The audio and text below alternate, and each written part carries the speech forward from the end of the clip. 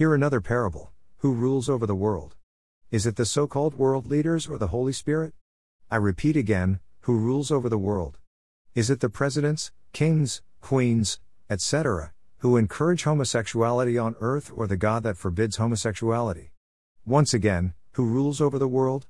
Is it the so-called world leaders who are brandishing weapons of mass destruction and are hell-bent to annihilate humanity with them, or Jesus Christ who forbids wars that are fought with physical weapons?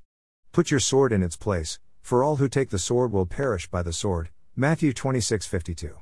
Now hear this.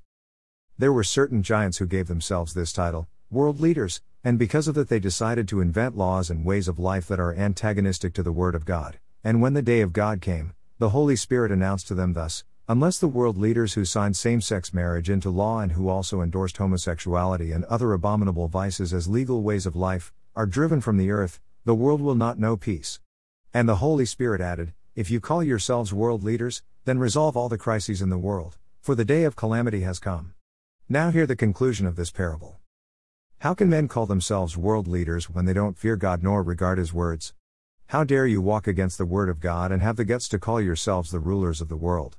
Don't you know the earth is the Lord's, and all its fullness, the world and those who dwell therein? Psalm 24:1 refers.